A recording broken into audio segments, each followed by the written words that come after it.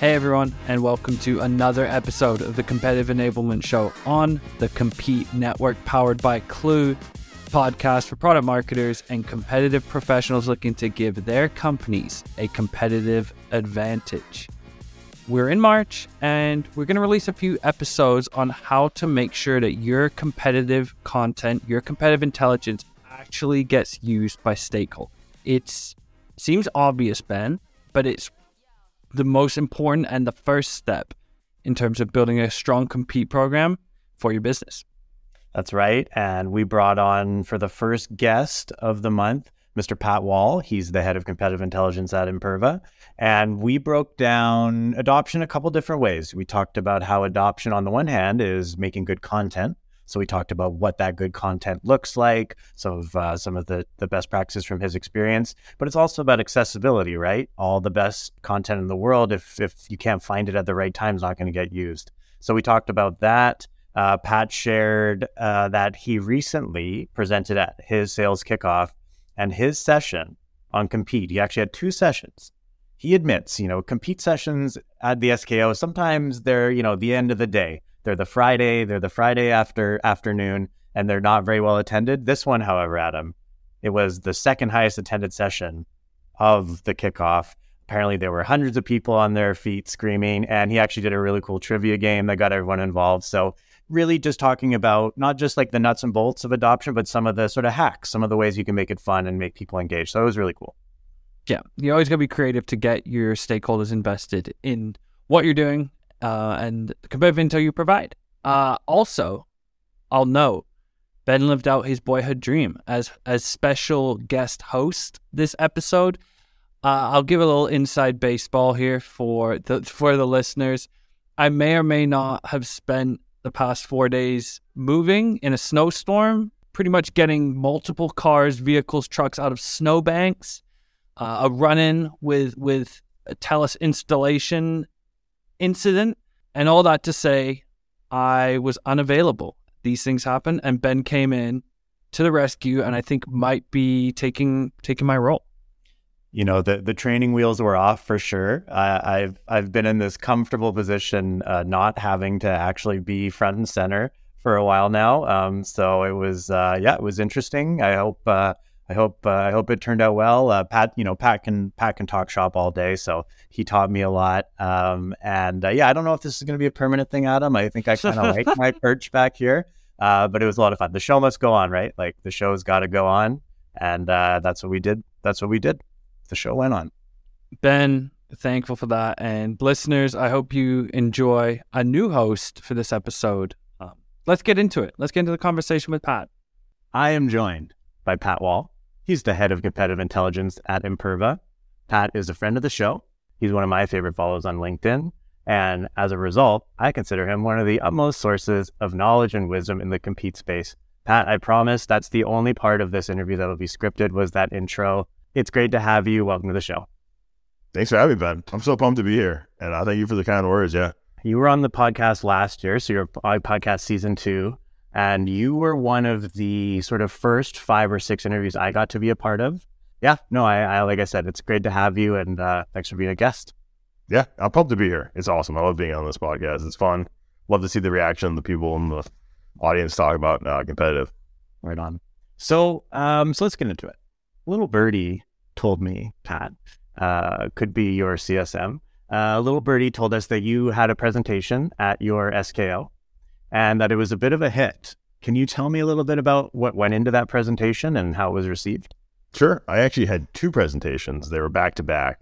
And as you know, at SKO, competitive intelligence always becomes like the last session before everyone gets up and goes to the bar and hangs out, right? It's the last session. And everyone's like, I got to listen to competitive intelligence one more time. And so what I did was I said, hey, let's bring the bar to the actual presentation. So I actually branded it Competitive Cocktails. And we actually did 2 one-hour sessions on competitive cocktails. And we did one for our application business unit and one for our data business unit. And it was really powerful. For our app, we did a nice panel with all our head sellers talking about competition, talking about how they use Clue, talking about how they use our competitive Slack channel, and showing the entire org how great it was. And then the next one we did for our data was we did a game. We used Kahoot and we played a trivia game. And it was really great because people were having drinks, shouting out answers, yelling about our competitors. It was a really great time to get people active and engaged after a long day of sitting and watching presentations. And so what I understand is that both of those sessions were pretty well attended. Is that true? Yeah, around 500 people were attending there, and it was people were clapping and cheering. It was a great time.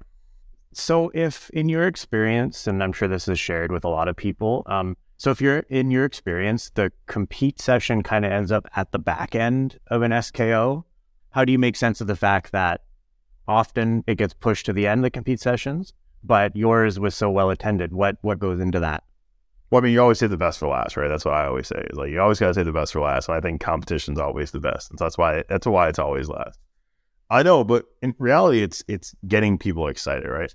Everyone loves I always say everyone loves competitive intelligence, right? Everyone loves it, and that's the best and worst thing about being in CI is that everyone loves it. But everyone really does love it. They get excited. They're like, "Hey, can I win a deal with this competitive information? Can I learn something new that's going to help me move forward?" And so that's why I think people get really excited about CI and competitive sessions. And then when you get them, instead of just Pat Wall doing 128 slides on the competitors, getting them active, getting them engaged, getting them to listen from their peers or playing a game, it brings a much more new level of excitement to the competitive intelligence. So, I mean, what I'm hearing, and this is sort of a term that I hear every so often and that I think makes intuitive sense to me, but is sometimes hard to define, and that's the culture of compete. And it sounds like, I mean, you tell me if I'm wrong, but it sounds like that exists at Imperva. I think it does, right? And that's one of my favorite things is culture and compete.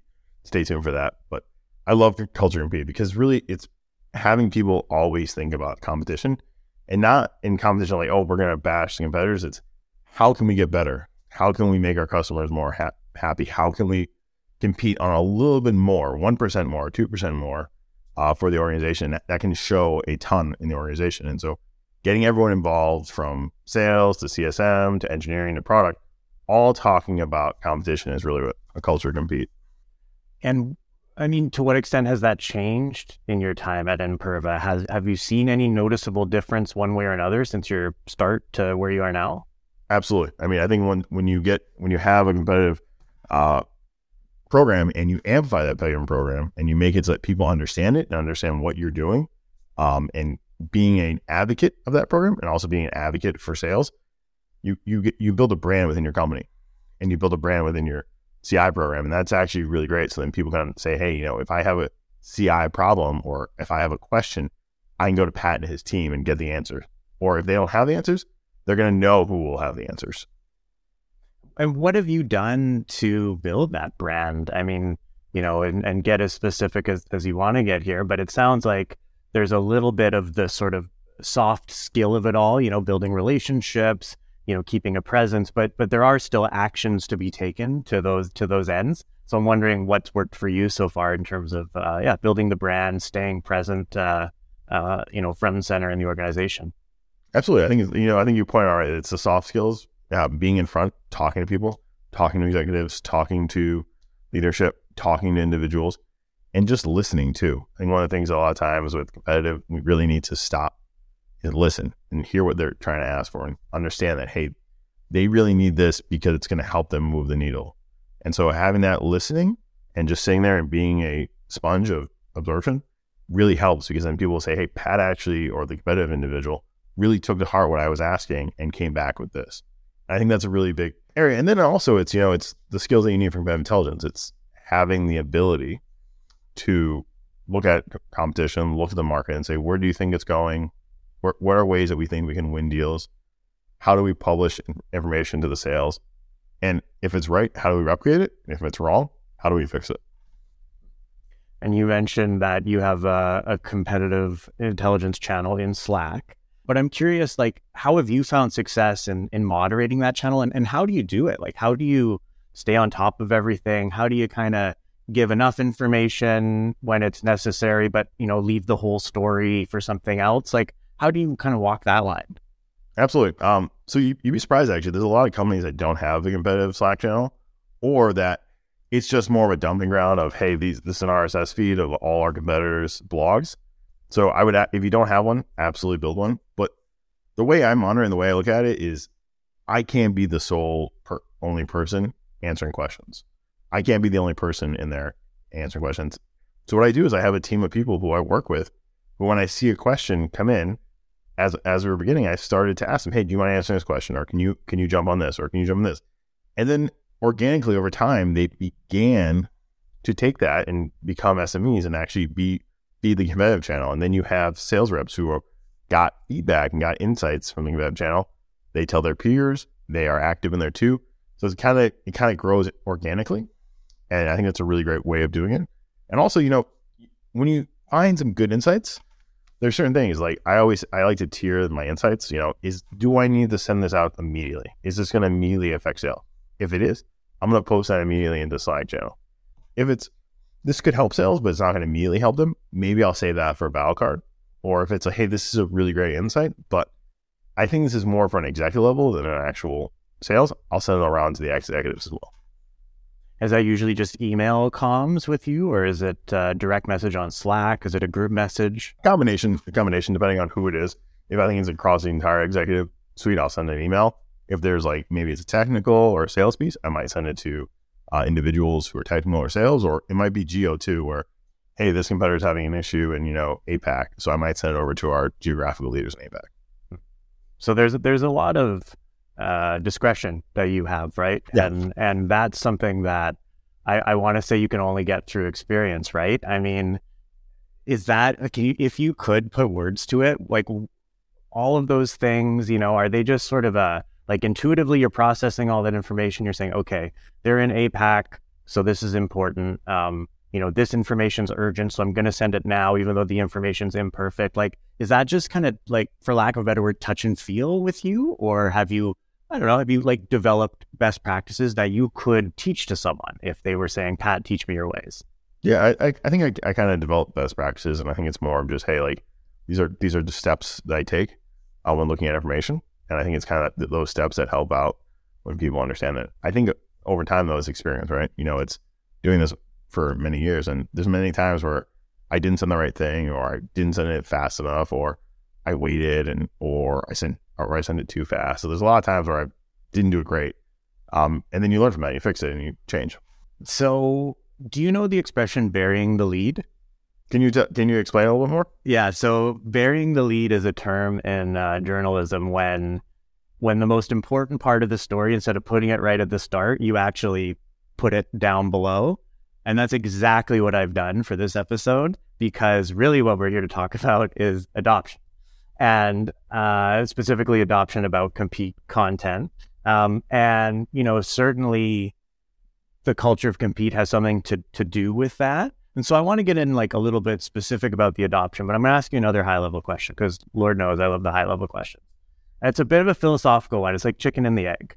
What comes first, the Compete content or the culture of Compete? That is a good question. So I think it depends on the organization, but I think really you have to build a culture of Compete. Takes a very long time.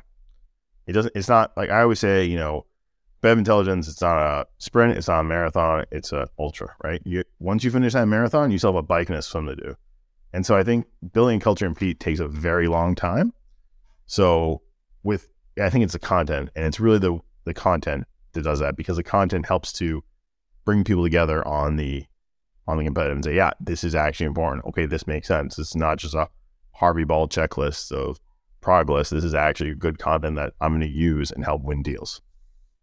Yeah. So, I mean, you just mentioned good content. And when I was preparing for this interview, asking a few of our CSMs, our insights team, was saying, what does drive adoption?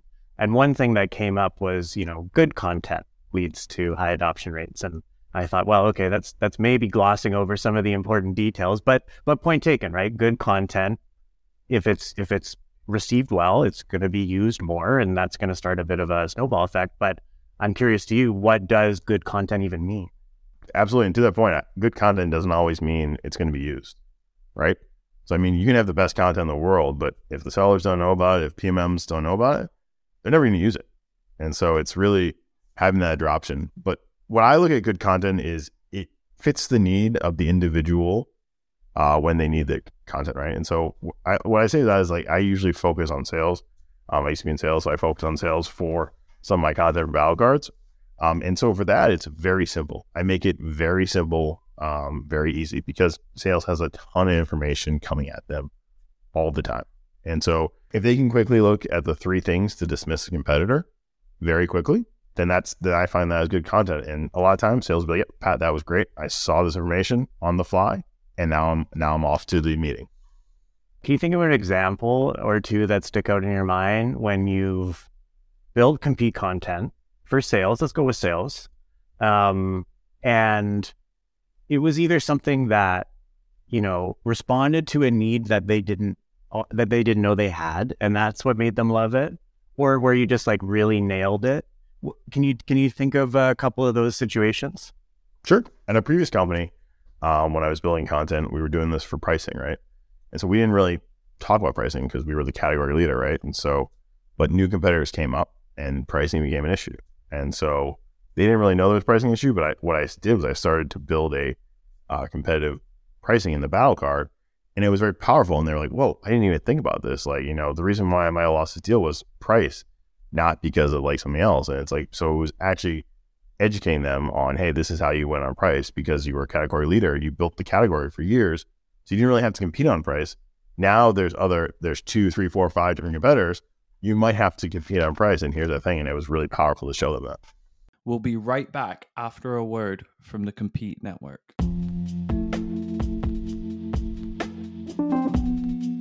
The way the market looks today is not how it was yesterday.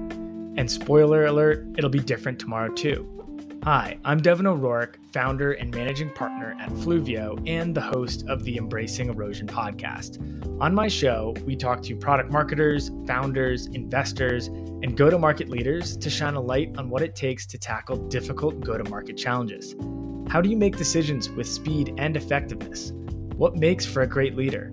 And what are the most common go-to-market mistakes, and how can you avoid them? Embracing erosion means embracing change, and you'll hear from some of the best in the business who know firsthand why embracing erosion is key to success. Join me, Devin O'Rourke, on the Embracing Erosion podcast, powered by the Compete Network.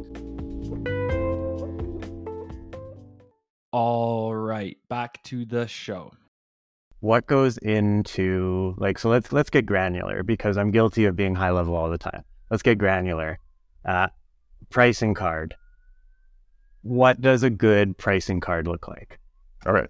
So when I look at a good pricing card, I look at it, I like to educate them on what products are we pricing, right? So like a lot of competitors have different products, showing them, hey, these are the products that are similar to ours, right? That we compete with.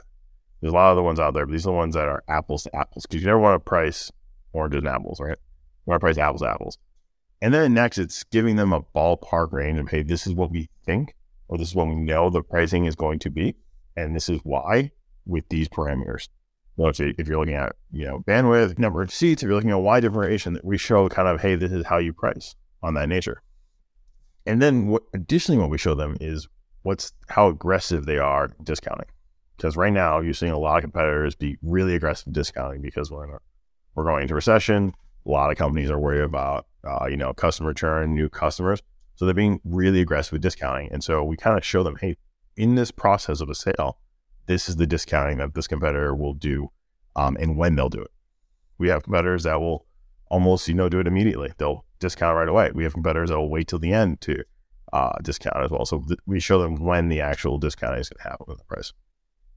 That timing piece must just be so valuable for salespeople, huh? That's such a good example of how that piece is just so valuable that if you get it to people in the right way, there's no way they won't appreciate a card like that with that information, right? It's obvious. There's no concept here. It's this is so clear how this is tactically useful to you. And I imagine that's not an easy nut to crack. So, no, good on you. Good on you. I failed many times at this, right? I've done cards where I'm like, oh, here's all the pricing of every single piece. Here's the price list. Here's everything. I've done other cards where they won't discount. I've done so many different cards where they've done where it's been poorly, to the point where finally I've got to the point where this is where I think the best assets are for my organization. And every organization is different. You have to remember. So I mentioned off the top, when I sort of did an unofficial survey of my team, good content is the content that gets adopted. But I drilled down a little bit more, tried to get a little bit more specific. And one thing they brought up is there's kind of two sides to this. There's the quality of the content, which is what you talked about. But then there's also the accessibility of content. So I'm wondering, do you have any, kind of tactics that you use for making sure that the content gets in front of the right people at the right time? So I call it just in time competitive intelligence, right? Like I want them to get competitive intelligence when they need it. So and that doesn't matter where they are, right? If they're in Clue, if they're in our Guru or HighSpot, if they're in Salesforce, I want them to have the competitive intelligence where they are, so they don't have to go to 3 different places to get it. If they're searching for stuff in our content hub, they can see the competitive intelligence there. If they want to go to Clue and go deep dive, they can do that there. If they're in a deal right in Salesforce typing in notes and they want the competitive intelligence, it can be right there as well. Or if they're like, hey, I'm in Slack and I'm just interested, it's in there as well. I want the competitive intelligence to be wherever they are, so they don't have to go, because the minute you have to go to a different page or a different website, you lose them. It's kind of like marketing as well, right? You don't want your marketing leads to go to a different website. So just as like that, you want the consumers of your content to be where they are. Very cool. Speaking of accessibility, and we might cut this, I didn't get approval to ask this question. Not that I really need approval, but anyway. So I heard that you actually aren't a Intel Digest sender. I am not. And, obviously I am so judging you for this. No, I'm just kidding. But I'm curious because as someone who doesn't send a digest, right? Like I know of them, I receive them. It's one of those things where, like a Slack channel, it's automatic for some, but not for others. And for you, someone who's, expertise on this topic, I respect, a great deal. I'm just curious from your point of view, why the Intel Digest hasn't been part of your toolkit.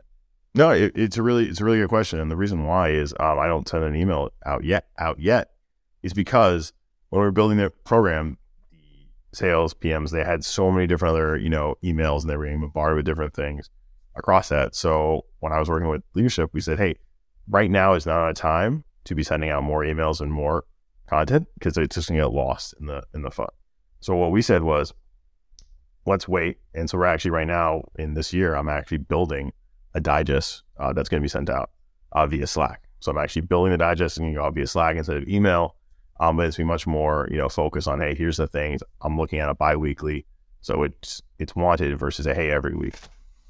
Yeah, that's so interesting, because I think what I'm hearing there is that it's not a matter of understanding the potential value of a digest. What? It's just you being aware of your own situations and making an intelligent, informed decision saying, this is not this is not the area where we're going to lean into accessibility. Absolutely. We're going to use other things. I think that's really cool, man. I think that's, it's good to have, we do our best on the show to, try to give you kind of almost a checklist, the CI checklist, the CE checklist, but it's not going to be the same for every single person. And it doesn't mean that just because you're not doing one of these things that you're not going to accomplish your goals, right? There's different ways to get there. Absolutely. And the other thing for me, it was more of, hey, like from a time perspective, I can focus on, building that culture compete, or I can build digest. And for my organization, it was, let's focus on building that culture compete, and we'll build the digest will come. I love that. Yeah. So we talked a little bit now about what sort of good content is, and that's mixed with, sort of clarity. It's also pertinence, and it's also, finding, making it easy to find. So what happens in your situation if the content is by all measures good, but people don't use it? Yeah.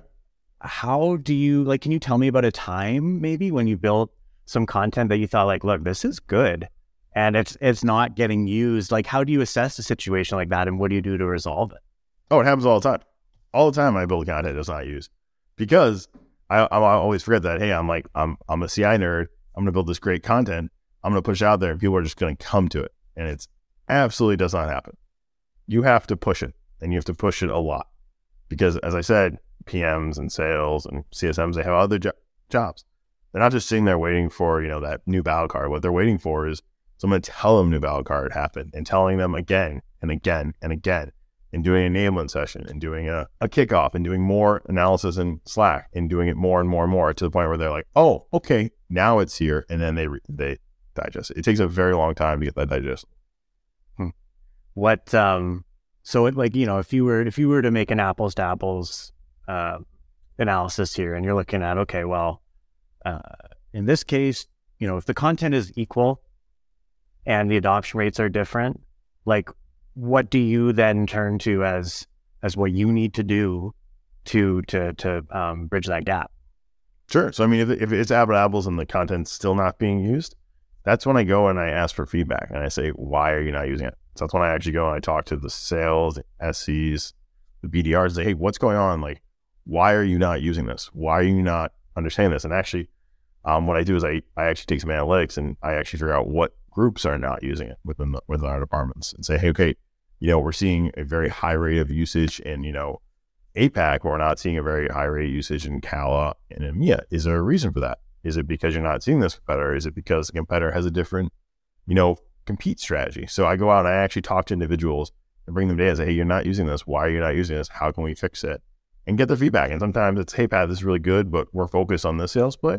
Or other times it's, hey, Pat, this is okay, but we tried it a couple of times and it didn't work out. And that's okay. And then I say, okay, great. And I say, well, what does work? How do we fix it? How do we change it? Bring in that feedback and make those changes on the fly. To what extent do you, like, how often do you send out, I don't know, like a survey versus have those conversations over Slack versus have those conversations, in person over Zoom? So I'm the type of person where I'd rather have a conversation in person over Zoom or in Slack versus a survey, because we all have so many surveys. It's like, how was this presentation? How was this? Can you show the survey? And everyone either goes 99999 or 101010 or 121212, right? It's on that side, right? And so I find surveys sometimes misguiding because we have so much other stuff to do. So what I do is I actually reach out to the people using it and say, hey, why are you using this, or why aren't you using this, or how can we change it, and actually have those conversations. And then I'll also get on, leadership calls too with their teams and say, hey, we have this new valid card. It's really great. What do you like about it? What do you dislike about it? Okay. I'm going to give you some Play-Doh to mold here. So sure. This is a hypothetical situation. You've landed in a new company. They have some compete content. You're not starting from scratch. But let's say you're just a few steps above scratch. Gotcha. And I want to know, if you were in that situation, what are some of the short-term quick wins you would do to boost adoption? And then also, and I don't know if this is like a one or the other, if it happens at the same time, but what are some of the steps you would start to implement to also build that, that long-term culture of compete? Sure. Absolutely. So quick wins, it's having conversations with all the executives, all the leadership, having with ICs and having a conversation around, hey, like, what are you using in the competition? What are you not? How do you feel about the competition? Maybe doing a survey analysis of what they feel about the competition. And getting those tidbits of saying, what's good, what's bad. They'll tell you what's bad. They will always tell you what's bad about the competition, no matter how great your compete program is. And so it's taking those things and making tweaks to the program very quickly. It might be, hey, shifting it from a product-focused battle card to a sales-focused battle card. It might be, bringing in some pricing analysis. It might be, making it more technical for the SEs. Very quick wins that you can do really quickly to show them that, hey, this is going to be valuable. And then at the long term is building a cadence of have them enable you. I think competitive enablement is a really big thing, and I think it's probably one of the biggest things that we all sometimes as CI professionals forget about. And I think having that competitive enablement strategy and making it so that people understand that you're here and you're a resource and you can learn and you can give them tidbits that's going to help them in a day job. And that's where I think that's when you start building that culture and people feel like, oh, I get this, or oh yeah, this competitor, we're going to bring a team together. We're going to attack this competitor. We're going to go figure out what's happening over there, and bringing those people together. That's when you get that real culture of compete. One more question before we move on to rapid fire. Sure. Something that I heard from a few of our CSMs here was that executive buy-in to compete, that can have a really strong influence on adoption, right? I mean, if your VP is telling you need to look at this, you're going to look at it. So I'm wondering if you could talk a little bit about, not just the importance of that buy-in, because I think that's pretty well understood, but like what can you do, someone in your position, to drive that kind of buy-in? Yeah, I couldn't agree more. Executive buy-in is probably one of the most important pieces of information for CI. To get there is just you have to talk. You have to talk to your executive. You have to have conversations with VPs and executives, and they're just people, just like me and you. And so you really need to have those conversations and understand what is their pain points. It's like guarantee if you can help solve their pain points, they're going to push you to their VPs and their directors and their sales, and they're going to help to push your brand and your competitive out there. And so that's going to be really powerful. And so when they bring you on their calls and they make it so that the other leadership sees you, and the PM leadership brings you on calls, all these different leadership brings you on and shows you, then the organization starts to say, this is important, culture, compete. It starts to build in there as well. Okay, it's rapid fire time. Let's do it. Pat, for season 3 of the Competitive Enablement Show, we've tried this new thing I've tried this new thing where I actually don't show Adam the rapid fire questions before. He's just seen them live on air for the first time, and I get such a thrill out of it. This is obviously a little different now because I'm the one running the ship here. There you go. But nonetheless, this is rapid fire. Are you ready, Pat Wall? I'm ready. Let's go. Cool. Okay. Number 1, what was the first job you ever had? First job I ever had, I was a caddy at a golf course, carrying bags at a golf course. What is your favorite? You can choose one of these. What is your favorite book, movie, or TV show? Ooh, that's a good one. Gotta go Shawshank Redemption. It's a great movie. I can watch it all the time. It's a great movie. What's the best part about living in the Northeast? Oh, the outdoors. I love the outdoors. I'm the type of guy where if I'm not, building CI, I'm either mountain biking or skiing or hiking. So being in the outdoors all the time. What's a funnier accent, Canadian or Mainer? I gotta say Canadian. Hey. And last question, what's your biggest priority this year at work? What's the most, let's say, the most pressing kind of priority that you're working on this year? So we built the foundation for CI and Imperva, and so right now we're trying to build the second floor. And so we've done really great enabling ourselves, enabling the organization. And so now we're going to go out and we're enable our customers, our partners. And so building that whole culture compete outside to our ecosystem is where I'm going. Right on. Pat, thank you for being a guest, for being a friend of the show. Really appreciate everything you do for the community. Appreciate you bearing with me while I did my first hosting duty. I already kind of plugged you off the top how good your LinkedIn is, but is that the best place to reach you? And yeah, that'd be great. Along? LinkedIn, Pat Wall. Thanks so much. And Ben, thanks so much for having me as your first guest. I really appreciate it. We thank you, Pat, and we'll catch everyone next week.